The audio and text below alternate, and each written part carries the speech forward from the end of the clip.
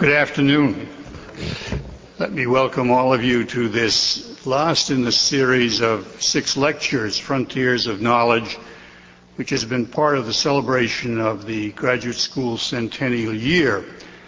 In this series, which is co-sponsored with the Public Lectures Committee of the University, we've brought back 6 of the many, many distinguished alumni of the Graduate School in a variety of fields, and had, I think, a splendid series of lectures, which has been very well received. There is a brochure at the front of the room that lists the lectures. They are accessible on the web. The address is given in the brochure if you would like to see them, and I'm told that in the months ahead the lectures will also be broadcast locally on television.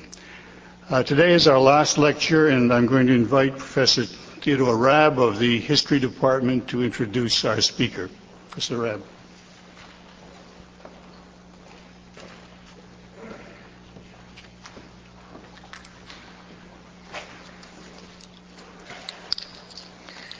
It's a very special pleasure for me to be able to introduce the last speaker in this series, since he was a classmate of mine in graduate school well over 40 years ago. We both arrived in Princeton in 1958. Lester Little as a recent graduate of Dartmouth College, intent on studying medieval history. We took many classes together, and in fact we both sat at the feet of Joseph Strayer, who eventually was Professor Little's mentor as he wrote his dissertation. And indeed, we both have many happy memories of sitting in Professor Strayer's office under the tutelage of the great man on the second floor of Dickinson Hall, who would punctuate his more devastating comments, especially about our work, by tossing the butt of his cigarette through the open window, impervious to who might be walking by below. The seminars we shared had a longer-term consequence. Indeed, Professor Little's very first publication, Calvin's Appreciation of Gregory the Great, which appeared in the Harvard Theological Review in 1963, I remember very well as a seminar paper that was prepared while we were together in graduate school. The continuities, the sense that medieval history has continued here, and I'm sure those of you who saw the banner outside will know that it's still flourishing at Princeton, where the undergraduates are about to put on a production billed as Beowulf the Musical. The academic proliferation of medieval studies at Princeton has continued apace, and it is wonderful to bring back one of the most distinguished products of medieval studies at Princeton to give this lecture. Since those early days, Professor Little has taught at Chicago, at Berkeley, at the University of Venice, at Yale, and since 1982 he has been the Dwight Morrow Professor of History at Smith College. Among his many publications have been a series of books about medieval life, Nature, Man, and Society in the 12th Century, Religious Poverty and the Profit Economy in Medieval Europe, Charity, Fraternity, Lay Religion, Confraternities, which he published originally in Italian, and Benedictine Maledictions, Liturgical Cursing in Romanesque Europe. Since 1998, he has been the director of the American Academy in Rome, and today he is going to speak to us on monasticism in Western society, from marginality to the establishment and back. Lester Little.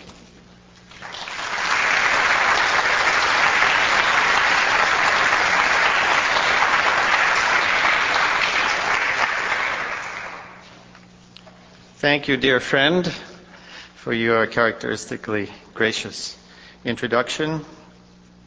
And thank you for this kind welcome to all of you.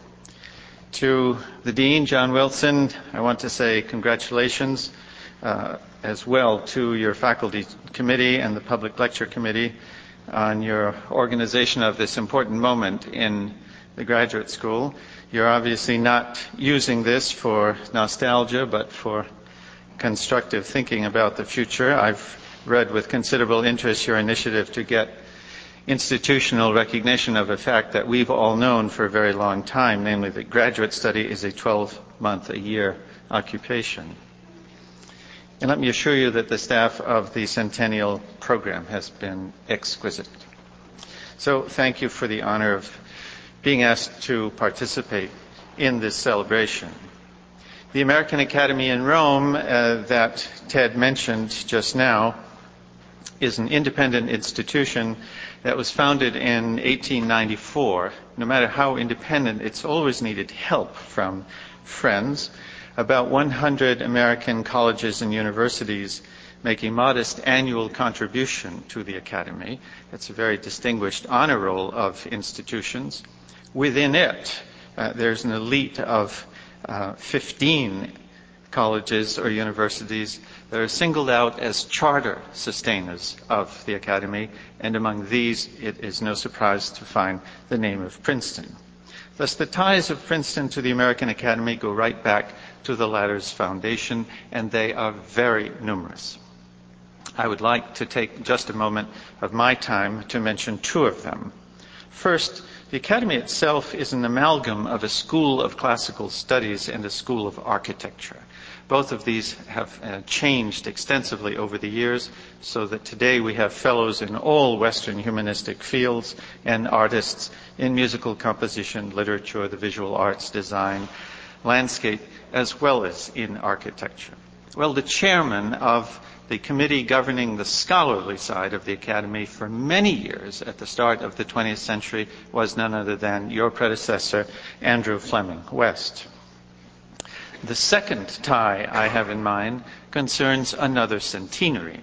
In October, we plan to hold a conference in Rome marking the 100 years since the birth of Oliver Strunk, Princeton's first professor of musicology. A man with academic pedigree but no degree, Strunk began his career in the late 20s in the music division of the Library of Congress.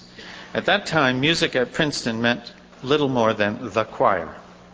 In 1935, President Dodds hired Roy Dickinson Welch from Smith College to found a program in music. It was first lodged in the Department of Art and Archaeology. And his first appointments were of Roger Sessions, a fellow of the American Academy, and Oliver Strunk.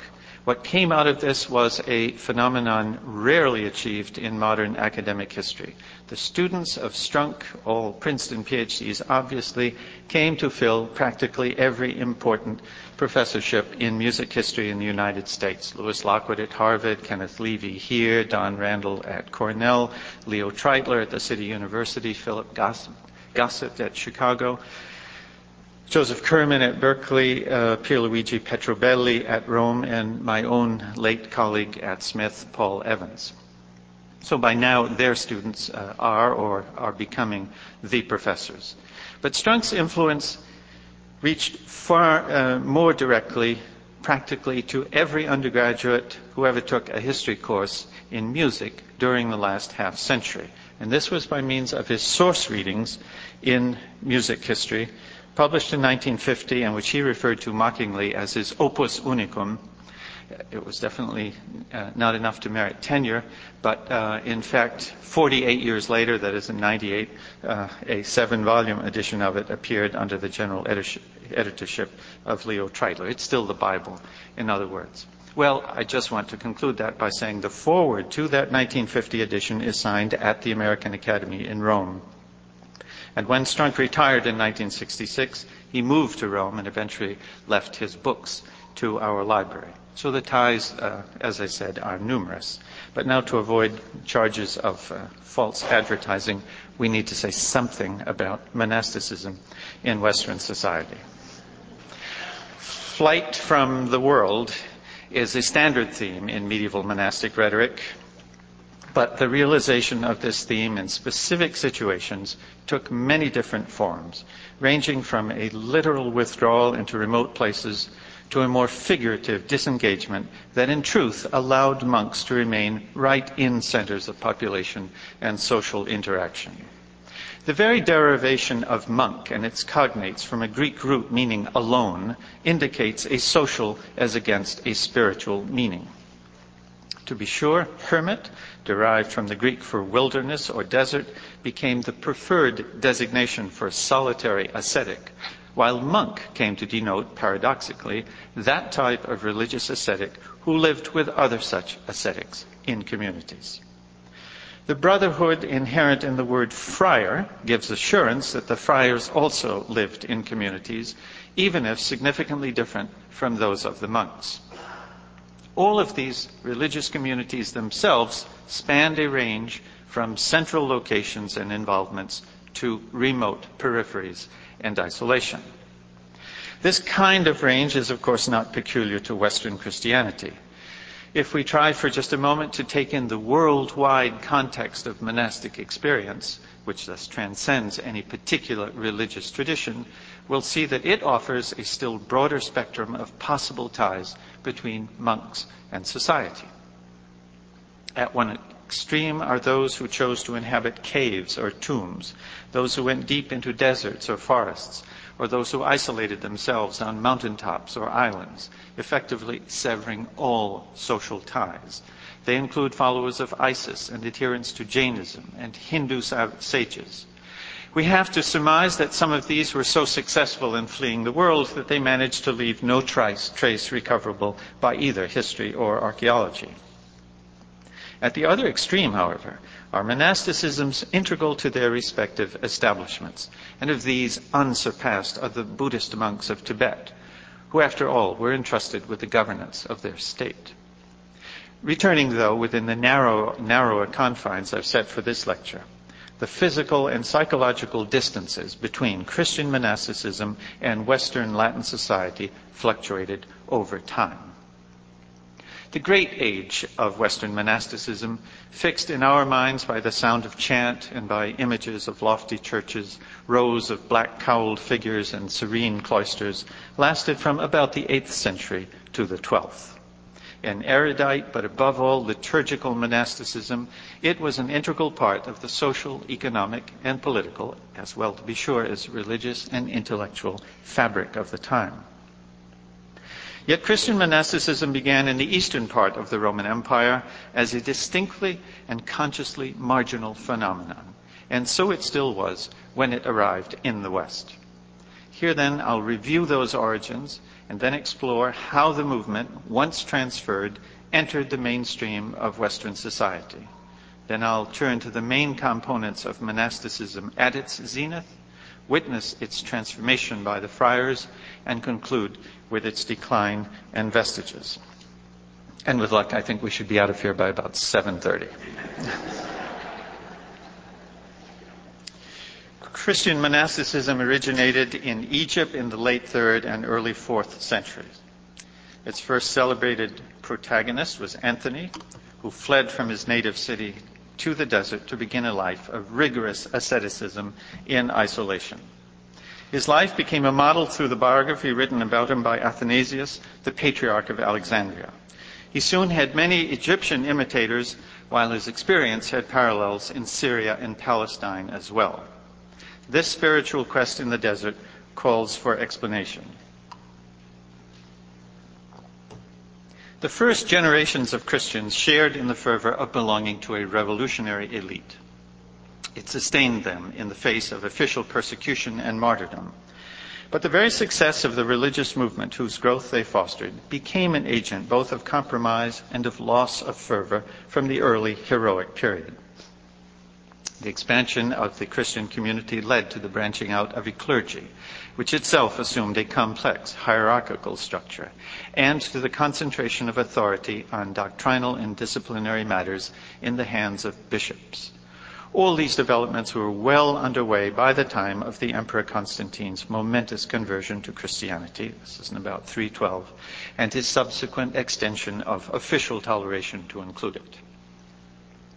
As Christianity then became the majority religion in many areas of the East, and as the state intervened in its affairs, including even doctrine, voices of protest denouncing the politicization of the church and the compromises that this entailed began to be heard. The response of some of the most fervent and most deeply committed of the faithful was to drop out. To them, the Constantinian settlement, while making the world safe for Christianity, had so tamed Christianity as to make it safe for the world to embrace. The problem became one of recapturing and maintaining the kind of commitment that once fired up the first generations of Christians.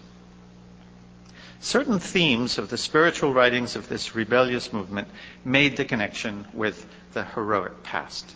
Let me give you 3 examples. First is that of monks as the remnant of Israel. Sectarian disputes among the ancient Israelites had led to competing claims among groups to constitute the genuine core or remnant of Israel. It was a natural claim for that minority group of Jews to make who acknowledged Jesus as the Messiah. This will bring some of you back to recall the lecture of Paula Fredrickson at the start of this series. Yet some of their heirs, that is, the Christians, the heirs of the Jesus movement, 3 centuries later, no longer felt that the Christian community could make such a claim. That role, they felt, ought once again pass to an elite, untainted by compromise. Christian monks, therefore, now constituted the true remnant of Israel. The second theme is that of the monk as martyr. Anthony himself once came back from the desert to Alexandria during a wave of persecution to try ostentatiously to get martyred. He failed and had to return to the harsh routine of daily martyrdom in the desert. With Constantine's legitimizing of Christianity and the sudden abolition of martyrdom as a viable way to give testimony to one's faith, monastic writers developed a theme proclaiming monks to be the true heirs of the martyrs, even contrasting the instant glory of the arena with the more worthy, because more difficult, martyrdom of endless suffering, day after day, year after year in the desert. And still another theme was that of the monastery as city in the desert. This was, of course, an anti-city, founded in opposition to most all that the polis or civitas, that quintessential social unit of antiquity, had stood for. Thus, after the triumph of Christianity and of all the compromises that had entailed, the monastery in the desert gathered in a protest movement of willful dropouts who claimed to constitute the true remnant of Israel, the true heirs of the martyrs, and citizens of the true city. The spiritual council, gathered by a Western observer, John Cassian, during a tour of ascetic watering places in the desert, this would have been in the 390s, includes advice, for men only apparently, to flee women and bishops. Women here imply the sinful corruption found in contemporary society. More startling is the notion of holy people giving advice to flee bishops. Yet Gregory of Nazianzus resigned the bishopric of Constantinople in 381, claiming that he had not understood that, quote, we bishops ought to rival consuls, governors, and generals, with everyone cheering and making way for us as though we were wild beasts, end quote. And many individuals saw bishops as little different from Roman magistrates and as the chief agents of the church's many compromises with the leading social and political structures of the time. Seen in this light, early monasticism can be understood both as a lay movement and as a protest against the comfortable integration of the church into the mainstream of late Roman society.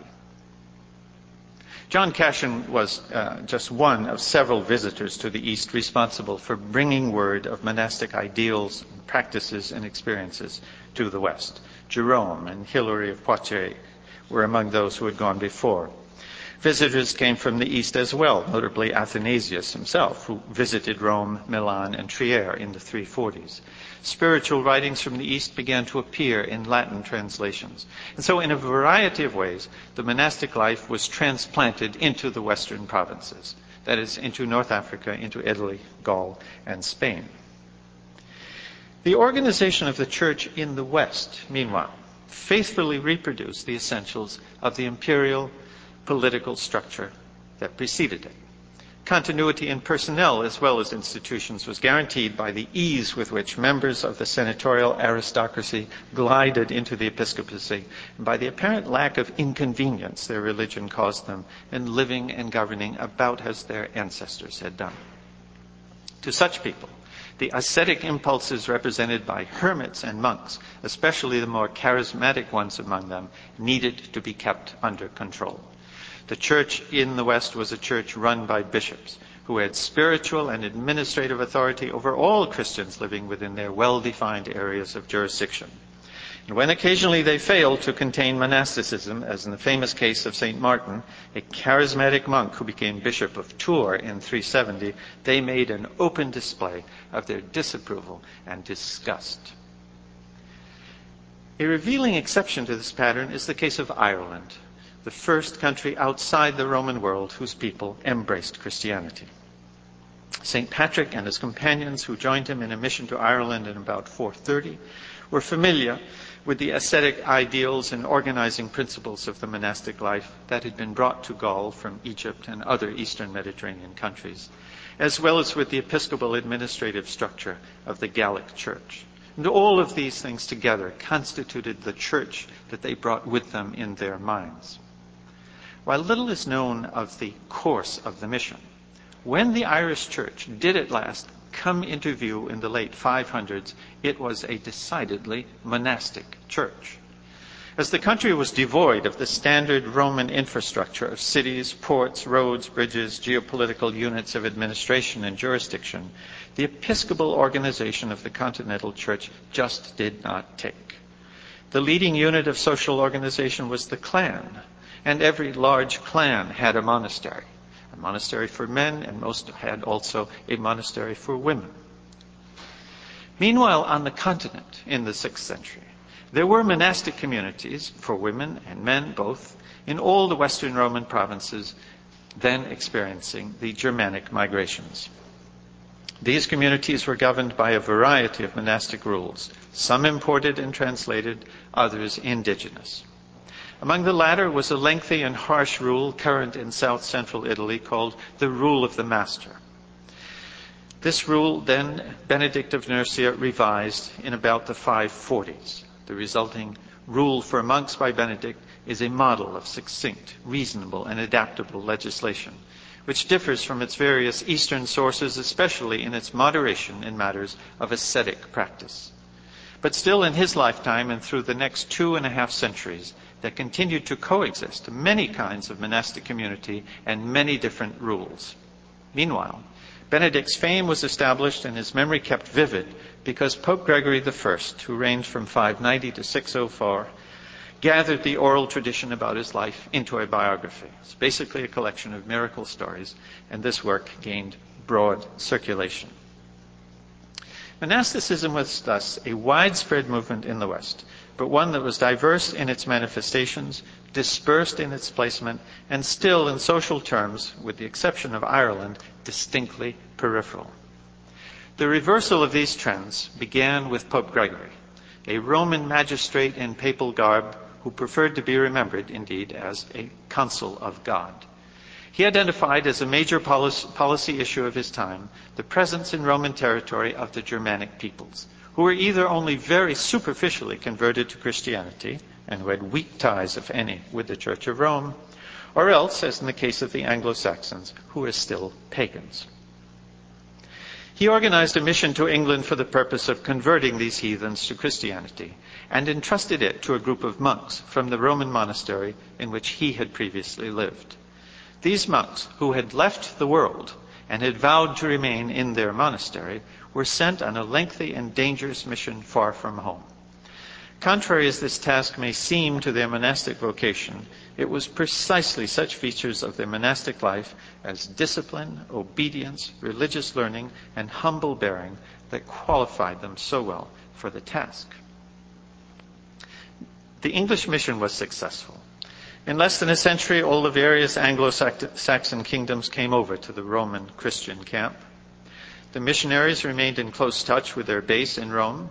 They sent inquiries to the Pope seeking instruction on matters ranging from doctrine and liturgy to morality and church organization. They and some of their successors traveled to Rome to secure relics and sacred books for the new church. The English monasteries at first served as command posts for the Christianization process and subsequently took conspicuous places in the landscape, most notably at the country's cathedrals.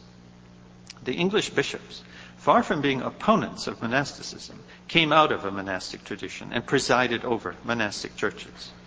In the late 7th century, when the initial process of Christianization in England was about complete, some Anglo-Saxon monks brought their evangelizing skills to the people their ancestors had left behind in Germany. A new frontier opened for these monk missionaries who moved into Frisia, Saxony, Thuringia, Hesse, Franconia, and so on. They went from England to convert the Germans, but they sought advice, relics, books, and permission from Rome. So important to them was the Roman connection that they shed what they regarded as their awkward-sounding Anglo-Saxon names to adopt mellifluous Roman names. Americans can see the irony here, knowing, as we do, the experience so often repeated at Ellis Island of individuals having their difficult-to-pronounce Italian or other foreign names anglicized. In the 7th and 8th centuries, it was just the other way around. The most famous of these English missionaries to Germany, Winfried, who preferred to be known as Boniface, had a crucial role in reforming the Frankish church towards the middle of the 8th century, in particular by having its bishops assemble in synods and establish for the first time close ties with Rome. In the meantime, the Frankish church had been undergoing a radical transformation from an entirely different quarter, namely Ireland. And this transformation, together with the new impulses arriving from England, brought about the recovery of Western monasticism from its inherited marginality and projected it via Frankish hegemony into the mainstream of Western society. In the 590s, the same decade during which Pope Gregory launched a group of Roman monks on a mission to convert the Anglo-Saxons, the Irish monk Columban arrived in the land of the Franks, where the Gallo-Roman aristocracy still dominated both the episcopal hierarchy and the monastic elite. With neither a sponsor at home directing his moves, nor an itinerary planned out in advance, and hence without a precise mission, Columban and his companions transformed the religious life by encouraging leading Frankish families to set up monasteries on their own lands. The founder in each instance usually became the first abbot, or the founders the first abbess. And this person usually gained sainthood, while the monastic church became the family mausoleum. Founding a monastery in this way did not involve the sacrifice of a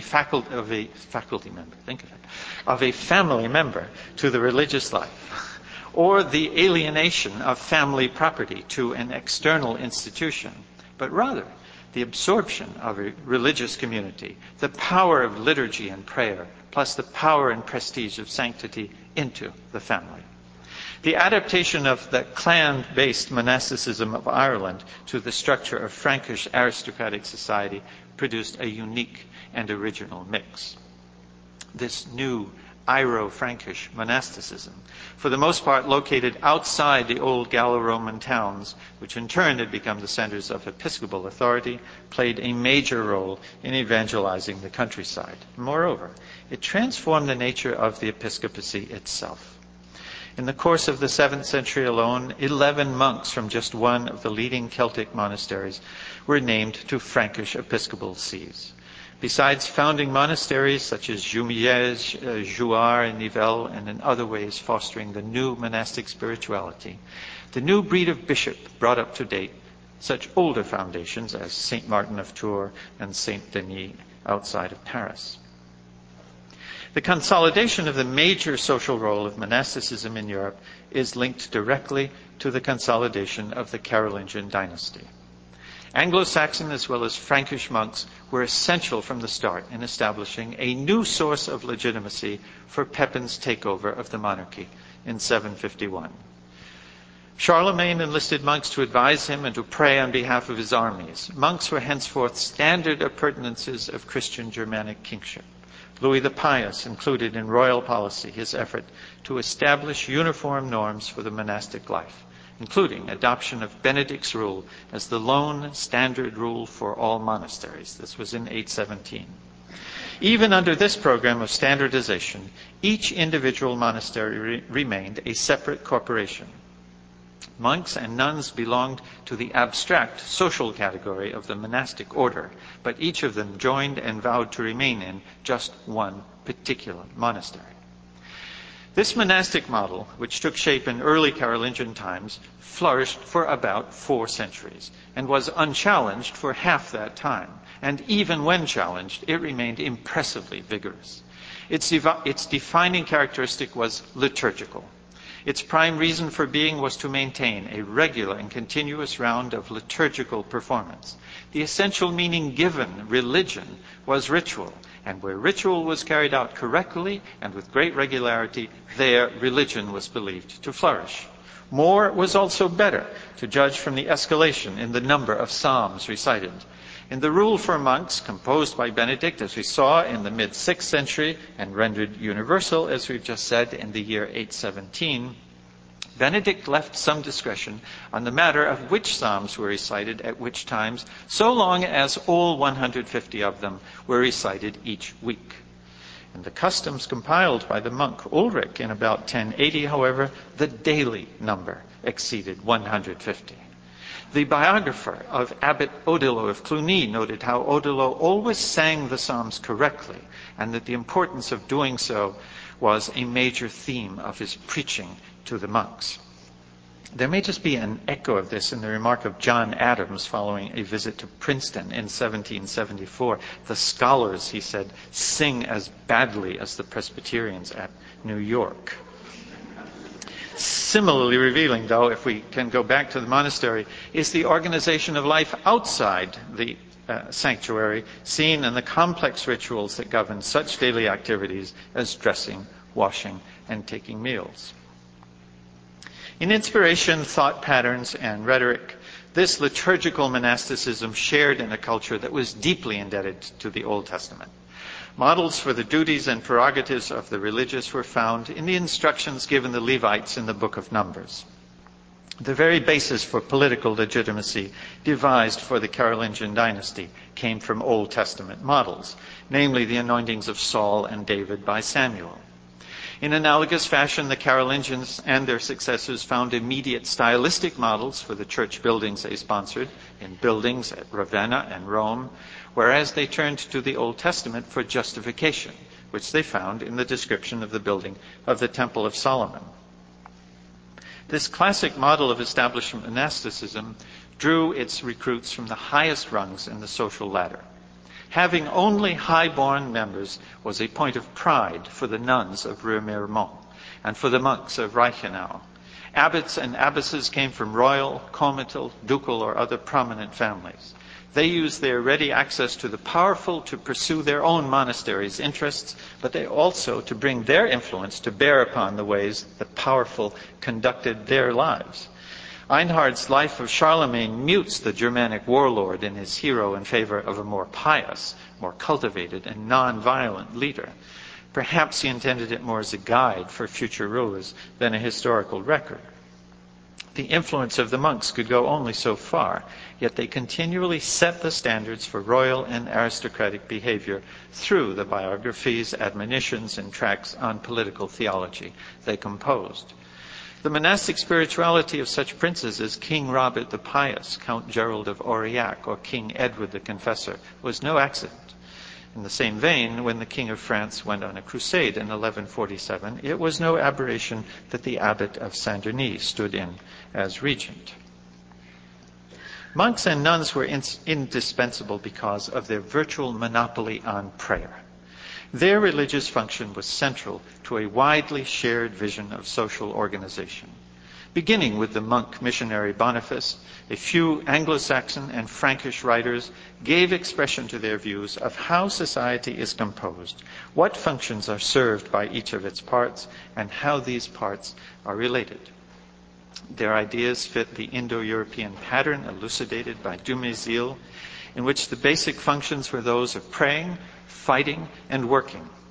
In a sermon in 995, Aelfric, an Anglo-Saxon monk, gave definitions of the three main orders in terms of social function. The laboratores, the workers, are those who by their labor provide our means of substance. The oratores, that is, those who pray, are those who intercede for us with God. And the bellatores, the warriors, are those who protect our cities and defend our soil against invading armies. Despite differences on particular points, all authors on the subject shared the premise that the functions defining each order were exclusive. I mean by that warriors alone were the ones who conducted war. Only workers worked, and only those who prayed, that is by profession, prayed. That parasitic behavior of clerics and warriors demonstrates that neither of those groups wish to share in the exertions of the labors. So by that same logic, praying was the exclusive preserve of the oratores and not the business of either knights or peasants. If religion was an activity engaged in by monks, and only by them, then religion for everybody else in society was vicarious. The monks said prayers not just for themselves, but for everyone, and not just for the living, but also for the dying and the dead. They had the names of the deceased for whom they undertook an obligation to pray inscribed in registers called books of life, after those lists of the elect mentioned in the book of Revelation. Or they were called memorial books. The necrology of the nuns of Marcigny-sur-Loire lists 10,000 names, and that of Reichenau 4 times as many. The persons named were to be remembered during the Mass, but as there was no way that all the names could be read out each time, the book was placed upon the altar. That is, it was plugged into the altar, as if the charismatic juice would then flow through it. In this complex ancestor cult, the principal intermediaries, who had the task of trying to save the deceased, were the saints. And the saints were present in the form of relics, whereas the intermediaries between the living and the saints were the monks and nuns. Any contact with the holy had to be made through them. For these indispensable services rendered, monks were the beneficiaries of lay generosity. Great quantities of land were handed over to monastic communities by lay people anxious to secure their own access to salvation. The accumulation of huge monastic patrimonies is attested to by the large cartularies that document them, by the wealth, prestige, and political power that went with an abbot's role as landlord, and by the size and splendor of abbey churches. Back in the phase when monk missionaries evangelized the Germanic peoples, these religious specialists campaigned persistently among their listeners to get them to abandon their pagan habits. One in particular was the practice of showering gold, silver, precious gems, tools, and weapons upon the dead in their graves to assist them in their otherworld journey. But this practice, which the monk missionaries so tried to discourage, was not so much halted as redirected into monastic churches, which thereby became storehouses of precious objects transformed into liturgical paraphernalia. That is, conspicuous consumption shifted from grave to sanctuary. In the cause of liturgy, nothing was too sumptuous, too precious, or too refined.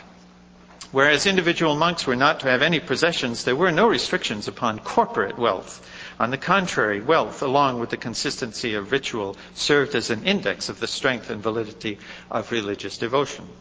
In the 10th century, John of Salerno called St. Martin of Tours, quote, a place full of virtue, remarkable for miracles, overflowing with riches, excelling all in the practice of religion. From the plan of St. Gall, that is a drawing made on parchment in the 8th century of what would be or should be an ideal monastic architectural layout, from the time of that plan until the construction of such stupendous monuments in the 11th and 12th centuries as Tewkesbury, Fleury, Selos, Pomposa, the list is very long. The basic elements of monastic architecture assumed their mature, integrated form. The central element was, of course, the church, the setting for the liturgical splendors that monastic theology saw as prefiguring heavenly banquets. Every abbey had, in addition, a cloister, a chapter house, a dormitory, a kitchen, a refectory, an infirmary, visitors' quarters, and so on. The monks were repeatedly in the forefront, not just of design, but of technological development. For their commitment to the worthiness of manual labor made of them, significantly, the first social elite in Western history to show interest in labor-saving techniques. The grandiose scale and complexity of monastic estate management, and especially architecture, is a clear indication of social power. For architecture as an art form is dependent, as no other art form is, upon the patronage of the establishment. Marginal groups can foster and produce artistic expressions in many media, but they cannot muster the resources to produce monumental architecture. No ties with the establishment, no big buildings. A perhaps similar point was being made here in 1928 when one of the locals referred to the new university chapel as a $2 million protest against materialism. That standard monastic plan also included, to be sure, a library and a scriptorium. In the earliest monastic centuries, there had been ambivalence about the values of learning and literacy. But starting with the task entrusted to monks by Cassiodorus in the 6th century of preserving the written legacy of antiquity, pagan as well as Christian, Western monasticism was unabashedly erudite. Books were venerated as sacred objects, and the work of the copyist regarded as a spiritual act. The monastic monopoly on prayer was maintained by a companion monopoly upon formal schooling, a monopoly shared by women monastic scholars. And so in every major sphere of human activity, religious, political, economic, artistic, and intellectual, European monasticism between the 8th and the 12th centuries held a major role, more dominant in some spheres than in others, but important in all of them. Even before this imposing form of monastic life reached its peak, criticisms, not only of its excesses, but also of its underlying principles, were voiced, and alternative forms began to be launched. These originated at the start of the 11th century in northern Italy, seen as well of the beginnings of a commercial market economy, which in turn fueled the rise of a distinctly new urban culture. The first critics built an eremitic movement as a hermit movement that drew heavily upon the examples of the Egyptian desert fathers. The leaders of this movement had all had personal experience in some of the earliest of the newly activated centers of commerce, as well as in some of the leading abbeys of the established monastic life. In the view of one of these, Peter Damian, who inspired so many to become hermits or to join the greatly simplified monastic life at Fonte Avellana or at Camaldoli, knowledge of the gospel and of the deeds and sayings of the desert fathers was sufficient for the religious life. Whereas the prolonged chanting, the sounding of bells, the dazzling garments and ornaments of the monks, he regarded as superfluous. Towards the end of the 11th century, the leader of an analogous movement in France, Stephen of Muret, rejected the monastic rule of Benedict because, as he taught his followers, the gospel is the only appropriate rule for governing the religious life. Similar in inspiration to these leaders were others who sought instead to restore the monastic order to an earlier, pristine condition, rid of the accretions of recent times. I refer to the foundations of the Carthusians, the Premonstratensians, the Cistercians, and so on. These groups created organizations that transcended individual houses, with centralized control, a table of organization, and assemblies of abbots. When the most famous Cistercian of all, Bernard of Clairvaux, died in 1153, the Cistercian order consisted of 343 houses, and by the end of the 12th century that figure had passed 500. The proliferation of new religious movements went further still, extending not least to various initiatives of lay people, usually preachers, who, like the monastic reformers, drew inspiration from an apostolic model, but most of whom found themselves marginalized by the clerical hierarchy. At the start of the 13th century, the orders of mendicant friars not only synthesized the leading developments in the religious life of the preceding 2 centuries, but also transcended them by far.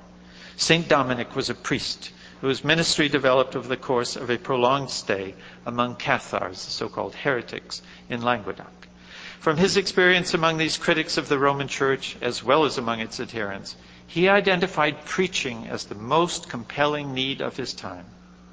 Preaching, moreover, that was grounded in theological training, presented in rational discourse, and delivered by religious who were above reproach, especially when it came to the apostolic model of poverty and humility. St. Francis, meanwhile, was a layman whose early followers lived as itinerant hermits, ministering and seeking alms in towns by day and spending the nights in woods or in caves outside of towns. He carried out to the fullest Stephen of Muret's notion that the gospel is the only rule needed for the religious life. He gave primacy to teaching by the example of his and his followers' apostolic mode of life. The membership of both the Franciscan and Dominican orders came in part from the newly dominant sectors of urban society. And these same sectors became the focus of the friars' dynamic pastoral ministry, based on preaching and penance. Within less than a century, the Dominicans had some 700 convents located in cities all over Latin Christendom, and the Franciscans had twice that number. Other orders of mendicant friars appeared, and indeed there were so many of them eventually that a church council intervened in 1274 to halt their proliferation. The definition of friars can be made sharper in terms of differences between monks and friars. The individual monk or nun, as we observed, joined a particular monastic community, not the monastic order in general, and was bound by the monastic ideal of stability to remain in that community for the rest of his or her life. The monk or nun could have no personal possessions, but the community or monastery did. The community was a private and independent corporation with its own endowments, usually of land. Most monastic activity was directed away from any involvement in worldly affairs, including pastoral care. The main focus of monastic spirituality, one need always recall, was the liturgy. The individual friar, on the other hand, joined an order rather than a particular house or convent. Both the individual and the entire order were to be propertyless. In the early days of the movement started by St. Francis, such an ideal was apparently attainable. But once some of the friars accepted the gift of a house at Bologna in 1219, the ideal was compromised. The ideal remained always just that, an ideal for the mendicant orders. Its mainstay was the legal theological fiction that everything given the friars became papal property, which the friars were then free to use. The main characteristic of mendicant spirituality was the active apostolate to the urban laity. Thus, mendicant convents, unlike monasteries, were situated in cities, and individual friars, unlike monks, often moved from one convent of their order to another, in keeping with the needs of their ministry. The relative parity that had been available to monastic women up to the 12th century all but evaporated in the many new movements that culminated in the friars. The presence of women in Benedictine cloisters did not threaten any social norms over the long haul from Benedict's time in the 6th century until the 12th. The monastery was a reflection of the aristocratic rural estate, and for many women, life in one of these was not radically different from that in another. Not a few estates, furthermore, were run by women. And monasteries, all of them, those of men as well as of women, needed protection against incursions by unwelcome strangers. So monastic women presented no disturbing problem to society. Meanwhile, though, women were not welcomed by the hermit movements, and after an initial period of discreet tolerance, they were excluded from the reformed monastic movements. The real test came with the establishment of the mendicant orders. The directors of these orders and their papal overseers did not allow women to participate in the distinctive feature of the friars' spirituality, namely the urban apostolate. The sight of women of considerable social standing begging for their bread on street corners, no matter how commendable their idealism, went beyond the limits of what the masculine establishment could imagine and tolerate. And so it restricted these holy women instead to a cloistered life in the old-fashioned monastic style. Intellectual life closely paralleled the spiritual. Whereas cloistered nuns participated fully in monastic learning, which took place, of course, within the safety of the monastic precinct, the locus of intellectual activity for the friars was not within their own orders' convents, but in the episcopal schools and in the universities, exclusively urban institutions and henceforth strictly off-limits to women. Given such a combination of developments, it is not really surprising that religious women were henceforth marginalized and that their specific spiritual vocation became, in the 13th, 14th, and 15th centuries, mysticism. The friars, and by the middle of the 13th century their convents as well, became integral parts of the urban landscape. In the market towns of mainly rural areas, in cosmopolitan trading centers, in university cities, indeed in population centers of every sort. This urban settlement did not come about by their merely spreading from one place to another on the map, nor in some other haphazard manner. Instead, the friars showed an astuteness about urban sociology that is apparent in the way they tended to head first for the principal center in a new region, and from there to the next largest and most important centers, and so on down. The result is that the different orders were not concentrated in particular countries or regions, but were present in major cities everywhere, and then in less important urban centers down to the level to which they could reasonably extend themselves. The greatest accomplishment of the friars was not, however, their creation of a new form within the confines of the religious life. It was what they accomplished outside the religious life that mattered, namely their fostering of a new lay spirituality. The curious and paradoxical end result, though, was that religion itself ceased to be the exclusive preserve of an elite and an essentially vicarious experience for the rest of society. Lay people, starting in the 13th century, were encouraged to make at least one confession per year, and similarly to take communion at least once a year at Easter. They were also encouraged to pray, and accordingly they were taught to memorize and then recite the Lord's Prayer. The friars were in the forefront of this program, both in the way they taught and ministered to lay people, and in the way they encouraged and assisted the secular clergy to do so. Their numerous handbooks for preachers and for confessors testify to this self-appointed role of training priests. They were also assiduous in organizing lay religious confraternities, which served lay people as mutual aid societies and provided the mechanisms and justifications for organizing charitable relief for the poor. The logical conclusion of the friars' program to bring lay people into the spiritual life, and at the same time one of the more radical religious ideas of this or any age, was that eventually there would be no need for religious orders at all, or indeed for clergy, as ordinary lay people could lead religious lives. The early history of the friars sparkled with innovation and excitement. The new orders clearly attracted people of great talent, to mention only the stars of 13th century university life, while it is equally clear that monastic communities were no longer attracting recruits of such distinction. Given their substantial endowments, monasteries continued to function in the 14th and 15th centuries, but as very conservative institutions, generally not on the cutting edge of any area of activity, including spirituality. By the late 15th century, criticisms mounted, but the monks seemed incapable of responding, either by defending their way of life or by transforming it. Erasmus and other Christian humanists heaped scorn and ridicule upon this institution, making it now appear devoid of any socially or spiritually redeeming value.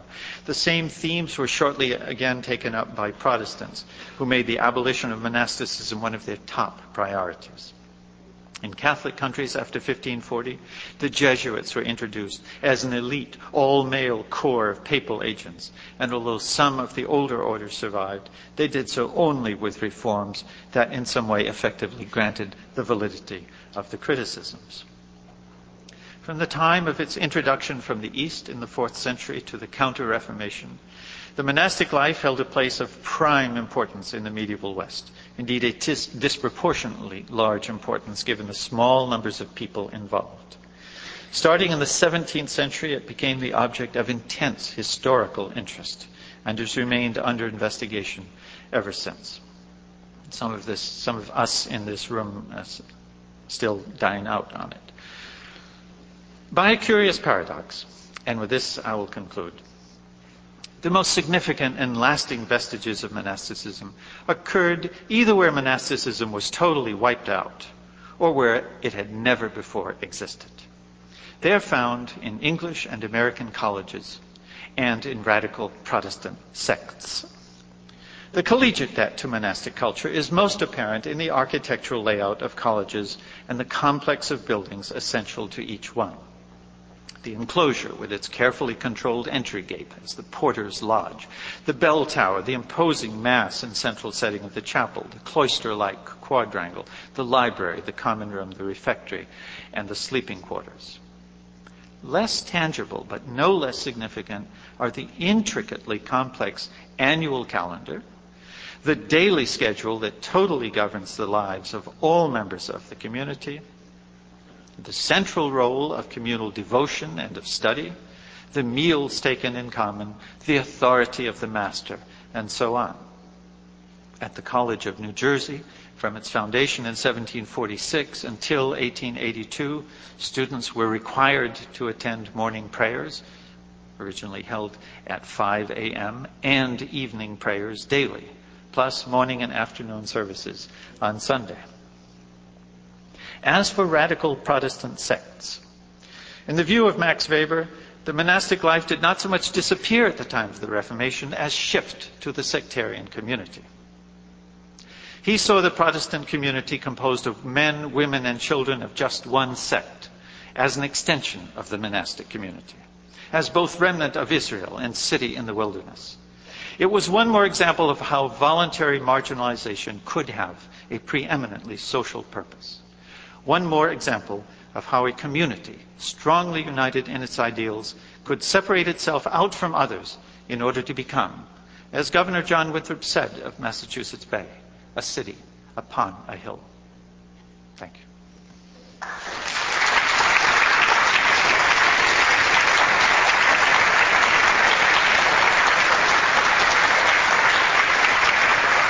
Thank you very much.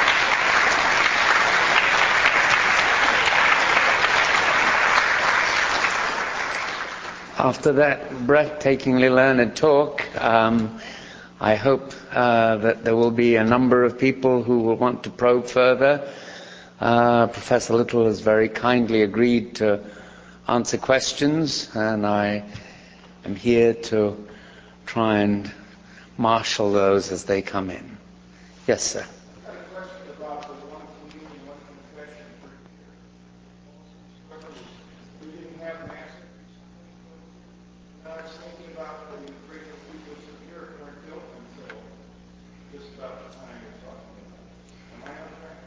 Let me just repeat the question in case it wasn't heard. There is a microphone that goes around which people can certainly use. It's a question about the one communion and one confession per year, how that appeared so late, what was going on in the cathedrals, as I understand the question. One of the major tasks of students of medieval religion over the past few decades has been to try to find out how the Christian religion was lived, as what people believed, and what they did about it. And the answer, if the question had been put, and it wasn't very often put a few decades ago, that was the question, how can we know these things? The first answer almost always would have been, we can't possibly, because we don't have the sources for doing it.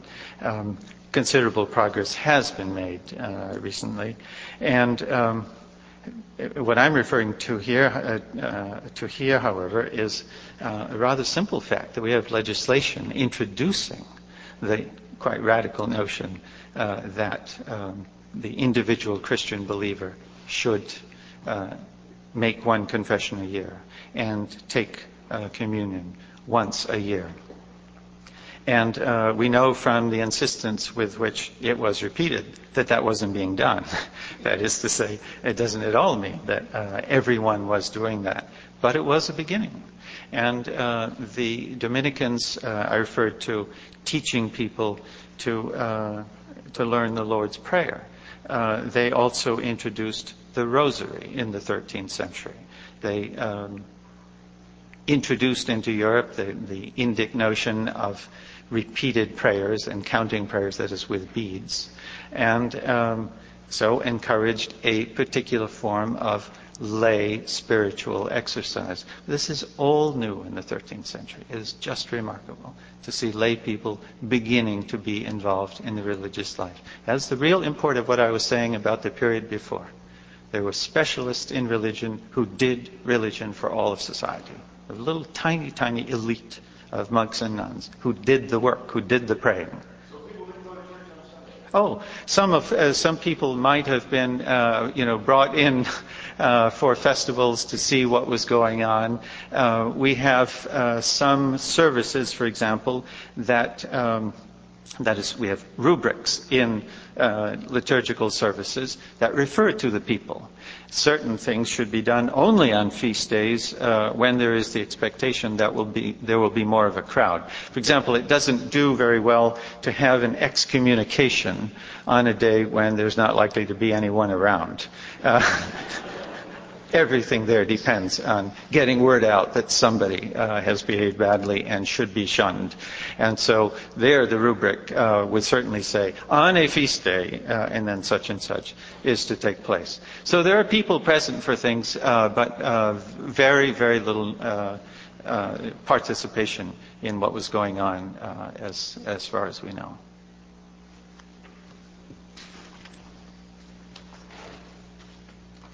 Yes.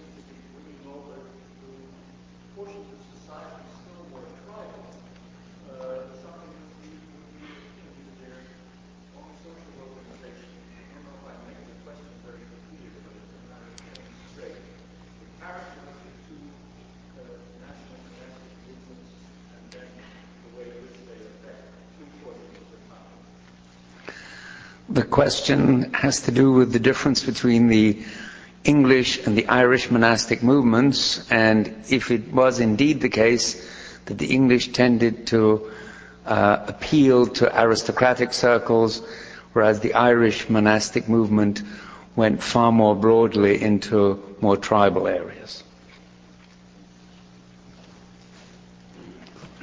I certainly did create some confusion there. First of all, there are significant ethnic differences. That is, the dominant controlling force in England at the time is clearly the Anglo-Saxon peoples. That is, a Germanic people who've conquered the Celtic population, the so-called Britons, whereas Ireland remains almost exclusively or entirely Celtic population. That's a first distinction. But I think the real import of what subsequently happens is that the Anglo-Saxons are converted by people coming from Italy. And the missionaries who come from Italy come with all of the paraphernalia of Roman organization. And that means discipline. It means a very orderly process in which at every step of the way, these missionaries get back in touch with the Pope in Rome. They ask for advice when they encounter situations that create some problem or question for them. And so they seek the authoritative answer from Rome. The Irish Church has no such notion of authority. And so the Irish missionaries who went to the continent at about the same time those Anglo-Saxons, after having been converted, went to the continent, the Irish who went there just took off. That is, the spiritual ideal of peregrination is of the highest importance for the Irish, just to go, leave the comfort of home. And therefore it's the exact contrary to the Roman notion of keeping close ties with the home base. They just left. That's the first major distinction. And then the substance of what they actually did was the other point that you raised. It was really the Irish who have such a clan-based notion of organization and no other real principle of social organization, who went almost exclusively to the aristocracy. That is, they went to the Frankish aristocracy in northern Frankish Gaul and appealed to them, got members of their families to found monasteries, and so on.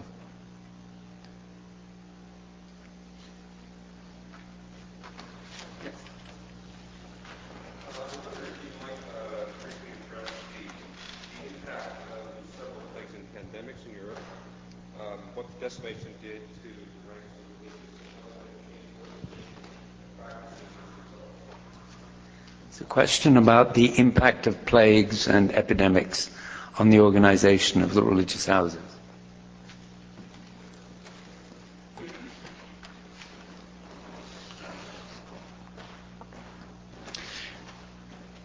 Of all the things I talked about that perhaps tie in most immediately here would be the proliferation of religious movements in the 12th and 13th centuries, when all of those new groups are founded, from the hermits and then the reformed monastic groups and then eventually lay movements and the friars. There's a huge increase not only of types of institutions individuals can join, but as far as we know, huge increase of numbers of people actually joining the religious life. And this is really contrary of the kind of situation you're asking about. It's a period of great demographic growth. So we can take that period of 11th, 12th, 13th centuries as one of remarkable expansion. And the setting up of new orders doesn't necessarily at all mean individuals being drained away from the others. Now, the Middle Ages was really founded in a period of plague and came to an end in a period of plague. Everybody knows about the second of these, that is at the end of the Middle Ages, the 14th century and 15th century, the time of the Black Death. Though we're a little casual in understanding that bubonic plague, when it struck Europe in 1348, then stayed around for 4 centuries. That is, there was a pandemic that raged in Europe from the 1340s until the 1770s. That's when it left Europe and quite definitively went away and has not ever come back. What, on the other hand, is almost a secret among professional historians, not to mention a wider learned public, is that a very similar pandemic of plague was active in the Mediterranean world in the 6th, 7th, and 8th centuries. It hit in 540 and didn't go away until the 760s. That earlier plague is very little studied.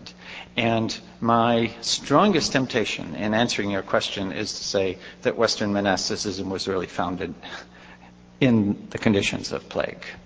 I'm equally tempted to say that Islam had the spectacular success it had in the Mediterranean world because of the plague. I would be accused of being tendentious. In fact, it would be tendentious to say it as such.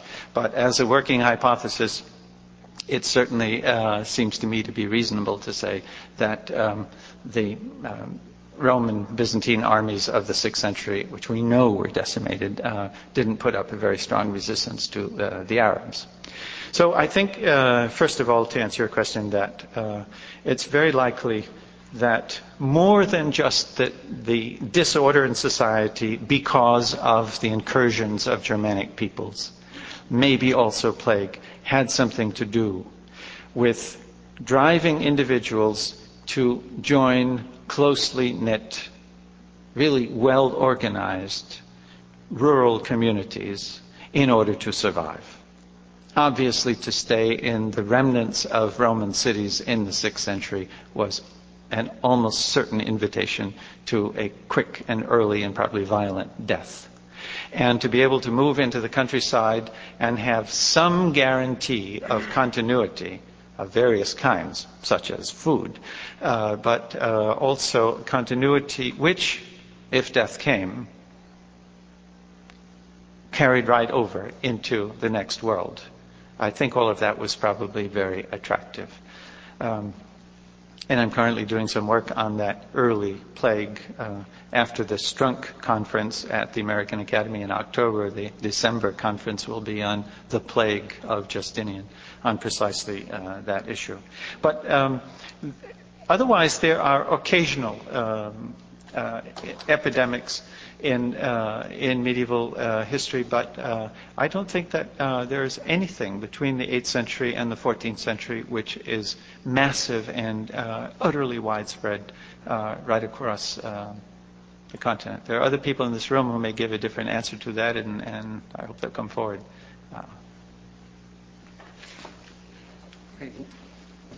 We have time for one more question. John?